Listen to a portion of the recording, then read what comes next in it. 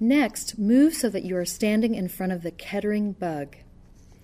Ohioan Charles Kettering was an inventor, engineer, businessman, and the holder of more than 180 patents.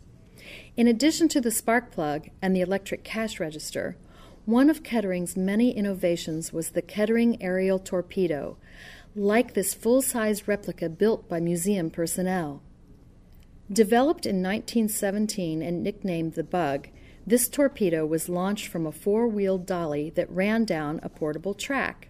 The Bug's system of internal preset pneumatic and electrical controls stabilized and guided it toward a target, and after a predetermined length of time, a control closed an electrical circuit which shut off the engine.